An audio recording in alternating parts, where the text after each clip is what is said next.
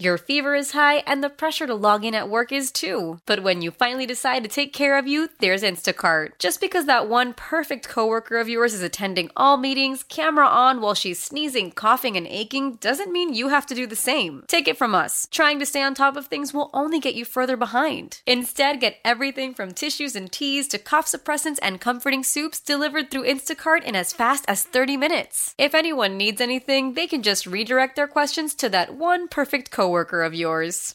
How powerful is Cox Internet? Powerful enough to let your band members in Vegas, Phoenix, and Rhode Island jam like you're all in the same garage. Get Cox Internet powered by fiber with America's fastest download speeds. It's internet built for tomorrow, today. Cox, always building better. Cox Internet is connected to the premises via coaxial connection. Speeds vary and are not guaranteed. Cox terms and other restrictions may apply. Analysis by Ookla Speed Test Intelligence Data. Fixed median download speeds. US Q3 2023.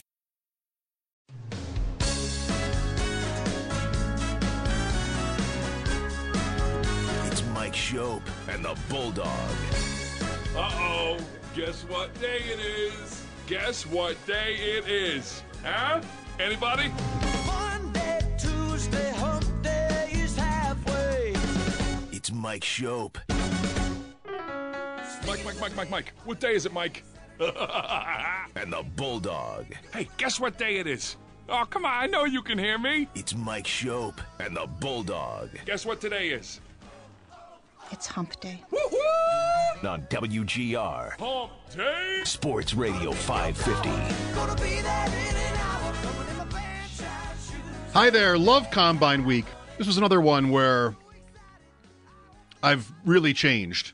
I'm not sure it's for the better. I could think of a couple of things where I would definitely say for the better and others not, but having the level of interest that I have in life in things like the NFL Combine be much greater than it used to be when I used to look down on it. In one sense, it feels kind of lonely, but in another, it feels like more free and, sure, if this is your thing, great. And I like a lot about it. I like how newsy it is. Today, you've got most teams even maybe telling you something about their plans or like right there, Zach Wilson, Michael Pittman Jr., Snead of the Chiefs, MVS. Lots of stuff comes out of the Combine, and I certainly love stuff.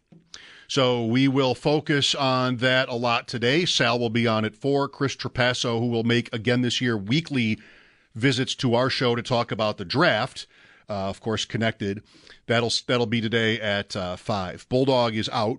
Hope to have him back tomorrow, which is a little, I don't know, not good, of course, but we lost Chuck Dickerson. And as you may know, I worked with him. In fact, where I am sitting right now, like he would sit right across from me, like 5 feet away. We could shake hands if you wanted to. He didn't always, he wasn't always the type to want to do that, but neither am I. We could shake hands from where he would sit and I would sit in this room. And in no way is this depressing, by the way. That would have been in 2002. It was only, I think, like not even 6 months. But Chuck died. I got the news last night, and maybe you knew this. Some of you are probably too young to know who he is. He was many things. He was an absolute megastar in this job. Like, he redefined it. Even like on a national level, Chuck, who had just come off being a Bills assistant coach, a life in football, got into radio. And I mean, I don't need to tell anybody who used to listen to him just how original he was and controversial he could be. I got to know him, of course. We worked together every day pretty well. We never, I don't know why I want to say this, because I want everybody to always assume this from me, but everything I'm going to tell you today is completely genuine, the way I remember it, real. It's 20 years or more, and I'm going to remember, everybody would remember things a little bit differently after that amount of time. I haven't spent a lot of time thinking about Chuck in many years. But otherwise, like, I want to talk about him and that experience and give you, those, especially those of you who were fans of his, a window here, like most of the first hour, to remember Chuck, Coach. This is really interesting to me because, again, it's been a long time since I've really thought about those days. But a few memories, and I remember him very fondly. Like, we could not have been more different. I think that was the point. that was the point of having us team up. That we could not have been more different. Like, he was a Marine. I was a mathlete. We could not have been more different. He was kind of like my grandpa to me in certain ways. Like, he would, when we would be together, like, we would talk an hour or two before every show, every day. And a lot of that conversation would be about life. It would not be about, that week's Bills game or something. And very little ever was about doing radio because we just had such different styles. I was very young then, and I learned a lot from him, though. How he interacted with people was really, I was always really impressed with that. Like, he had such a way, this is something that I've never been, as I think of myself, good at, but just very comfortable around people he didn't know and welcoming, big teddy bear type, big guy. And he had so many fans. And I would tell you, I was always kind of jealous of that. Like, he just built this huge following in Buffalo. He was as big as it gets in the city. And so WGR called me away from my then employer at Adelphia. I was competing with Chuck afternoons in Buffalo, and I wanted to work at ESPN. And I liked many things about my other job, and I liked many things about this opportunity, but it was very hard for me because I was giving up certain, goodwill. I mean, Chuck had legions of fans, but he also had many critics who thought he was, unfair to the Bills and just went too far. And I think I had some early success because I was just not here for that, or maybe kind of afraid to do it. Like that. He had a status already where, as an assistant coach, if he was going to be good at communicating, which of course he was, he was already sort of, he would have had a amount of freedom there that, hey, and he's much older. He was 30, I think he was 86 when he died. So he would be 34 older. He was 34 years older than me. Just different stage of life. I'm trying to make it. And, I was liking what I was doing, but I wasn't really like taking many chances. And I mean, Chuck was all about that. So I wanted to work at ESPN. This was a way to get there because WGR said, that was where ESPN radio was. And, that was something I certainly could pursue. They had already tried to get me, and I was, prohibited from doing it because it was the competition, which I understood. I didn't agree with it, but I understood it. So I come over here at, it was kind of a controversial move. And now it was like this cognitive dissonance was going to happen because you know how I am, maybe. And Chuck was just like the complete opposite, stage of life, style, everything. And, how was this going to go? And Tim Wenger, who's still here, oversees the whole cluster of radio stations here at Odyssey in Buffalo, had Chuck and myself over to his house. That's where we met. It was maybe a week before we were starting to do our show together. And I had never met him. I had seen him once, and it's my favorite Chuck story, but I'm going to save it. So I had met him for the first time, and Tim and Greg Reed then, who was with us, were both telling me he's totally up for this. He doesn't, maybe he wants to have a little bit less work to do, and he's ready to have a partner, and he knows who you are. And like, they're telling me all this, like, Chuck is excited to work with you. And I'm like, okay, but I don't know. I'm barely meeting these people. Like, I don't know just what to believe. And he was kind of already kind of a legend. So I was there first. He showed up in the driveway, get up, shake hands, big bear hug from Chuck, right? I'm never a hugger. And like, okay, this is my new professional life. I was 30. And, he was just great. As far as welcoming me and giving me room to do what I wanted to do in here.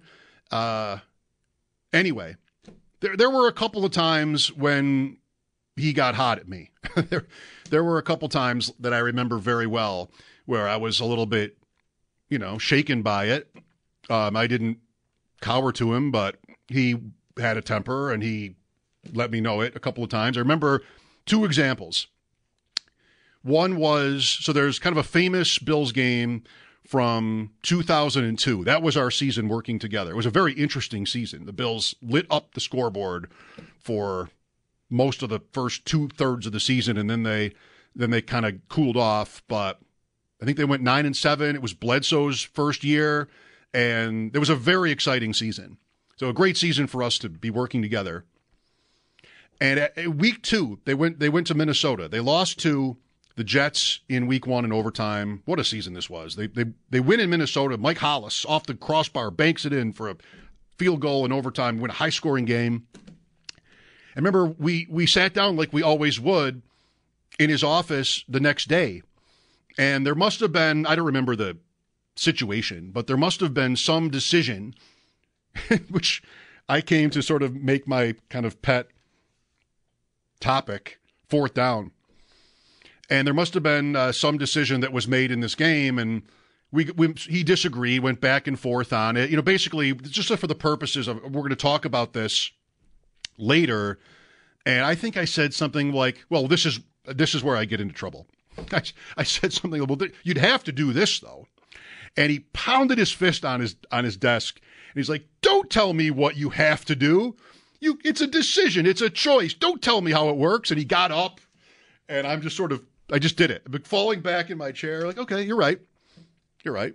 I mean, I felt I was right about what I was saying, but I get in trouble with the words sometimes. So I remember that, like I was just like a little bit afraid, and because we were still pretty new. And then there was another time when Chuck would take liberties. I know a lot of you remember all of this, maybe even better than me, because I wasn't really a listener of his before I got to work with him at all.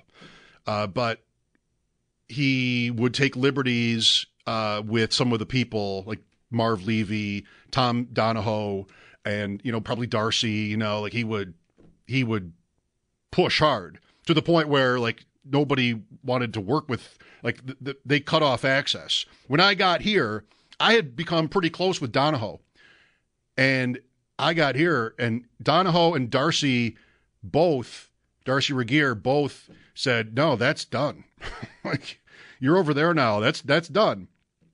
I had them together for a little forum that I put together at my old place that I was really excited about. This was really cool stuff, talking to the two general managers about how their jobs are the same and different. And then I came over here. I'm like, this is going to be different now. They're not even going to talk to me. And so Chuck would call Donahue to be, to tweak him. And this is surreal because I was sitting literally I feel like maybe the chairs were different. The carpet definitely is not different. I'm not sure this carpet came up in 2002 like it has for the last decade or so, right under my feet. But I'm sitting right here, and it was the first segment of the show, just like this. And the Bills probably had done something he didn't like. Maybe they lost a couple games, and he went into his Donahue thing to make fun of Donahoe. I said something like, don't do that. Come on. Let's get the name right at least. On the air. I was starting to feel a little bit, more confident, I guess. And we went right to commercial. I think I was the one taking us in and out of that show. I'm not even sure. But went right to commercial, and he was furious. He's like, don't show me up like that. Don't. I mean, he also, just like the other story, I feel like, he was probably right. But I didn't really want that. I don't think you need that. So again, obviously, anybody who ever listened to us, very different, approaches and philosophies about all this. The story, and I remember telling him, it was probably at Tim's house, that first meeting, telling him about this, and he never minded it. Like, he laughed at this because it's him. The first and only time I'd ever seen him, Chuck Dickerson, before we met that day to start working together in 2002, was on Radio Row the previous year in New Orleans. And that was my first year, right? So, like, I'm sort of blown away. I'm actually at this. And that year, I don't know why, maybe because my station was sort of brand new. I don't know why it would have been in WGR's case, but they put us both upstairs. Like the Radio Row, it's just, as you can probably have seen or could imagine, it's just rows of radio stations, lined up in a huge convention center, all broadcasting to their home cities. That's how it was every other year. Chuck and I went together. It's one of the last shows we ever did. Would have been the Super Bowl the week before Oakland and Tampa Bay in San Diego. And I remember very well the guests we had that week, and it was really fun. The year before that, we were adversaries. I don't even know if he knew who I was, but I certainly knew who he was. And I was watching him all the time. We were both upstairs. I don't know that there were any other radio stations up there. It was I was like right across from the media lounge, and it was like, it was just teasing me because I didn't really have that many people that I'd met before or had contacts with. But then you'd see like Bradshaw and these other people just sort of walking around right like 10 feet away, and I'm there by myself. Like, I just sort of was looking at it. Chuck would have been maybe 100 feet or more down to the right. I could see him the whole time. I never introduced myself to him. I was sort of, just not interested in that. I'm trying to beat him. And he's down there for some reason upstairs, but he was loud. And I was always worried that his show, our main competition, was going to bleed into mine. Like, it was just he was so loud. But, in a Chuck way, like, that was just all totally him. And so here's the story. I think I've told this on the air a couple times, but I haven't even thought about it in many years. I think it's amazing. So Chuck was a Bills assistant coach. He was notorious for comments he made before the Super Bowl against Washington that, everybody can sort of take this for what it's worth. But the story goes, it fired up. He made fun of their linemen and the Hogs and motivated Washington, and Washington dominated the game. And some have held their loss against him and whatever. So he gets fired, goes into radio, and took shots at Levy. Like, just, of course. That was very much his brand, was to rip Marv Levy. And Levy is the Bills coach for 5 or 6 more years after that. By 2001, he's been retired for a few years. So I wasn't a listener. I doubt Chuck was spending much time ripping Marv Levy anymore. But anyway, that's one thing I knew about him and his show, is that, he would be very tough on certain people. And so anyway, one day that week at the Super Bowl, I'm in a commercial. So is he. The clocks are always the same at all these stations, pretty much. So we're both in commercial, and I'm just sort of doing what I was always doing. Getting up, getting a bottle of water, looking down at him, see what's going on. He would have guests. Oh, that's pretty cool. They've got, these good guests. In this case, I told you how I was right across from the lounge. He's just sitting there during a break, and here comes Marv up the escalator beyond where he was seated, and he's going to make the walk past Chuck and then eventually to where I am. He doesn't know me.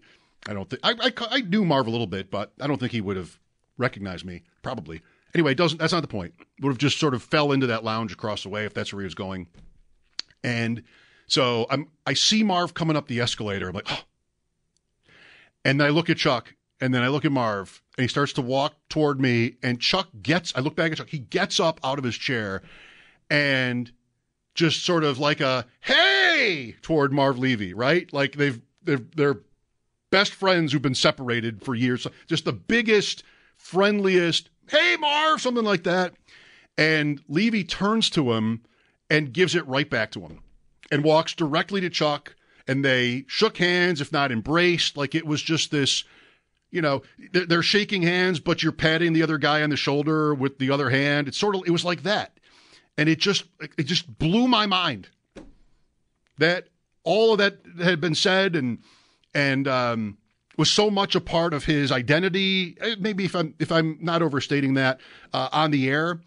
And then there was an encounter that I just happened to witness, and there couldn't have been many of these the way it looked. And we're in New Orleans, and they were just like best friends. And they talked for several minutes. It seemed very cordial. I couldn't hear the conversation, but I sat there trying to make sense of it.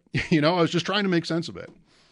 But that's my favorite Chuck Dickerson story. Was even before I met him, I just was sort of like in disbelief about this moment he had with Marv. But, like, that can make you think, if you're in broadcasting or any job, I guess, it can make you think like, okay, well, what's real, right? I mean, this is show business.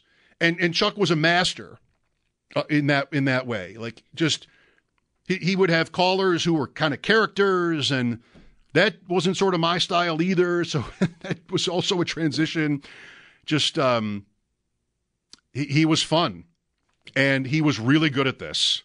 No matter what anybody who was critical of kind of how far he would take things would say about him, he had just a genius sort of feel for how to do this, how to attract an audience, how to challenge them or, be challenged, whatever. He was just really, really good at it. And then by the next year, he was gone. When I started, I was told like it was sort of getting close to the end for him, and ended up that I didn't ever work with him again after the week in San Diego, the following year from that story in New Orleans. I always liked when I could impress him with something. And usually my easiest way of doing that was with my recall. Like, I could remember one time, again, sitting right here, he was trying to think of a certain player, and I was a kid. I collected cards and read magazines and, of course, also watched games when I could. So I knew a lot of names that really didn't mean anything to me. But he started to describe this one player. I'm like, oh, Doug English. Like a defensive tackle from the Lions in the 70s. And Chuck was like, how the hell did you know that name? And I just loved when I could ever sort of impress him for any reason, right? Because I always knew he wanted to go somewhere else.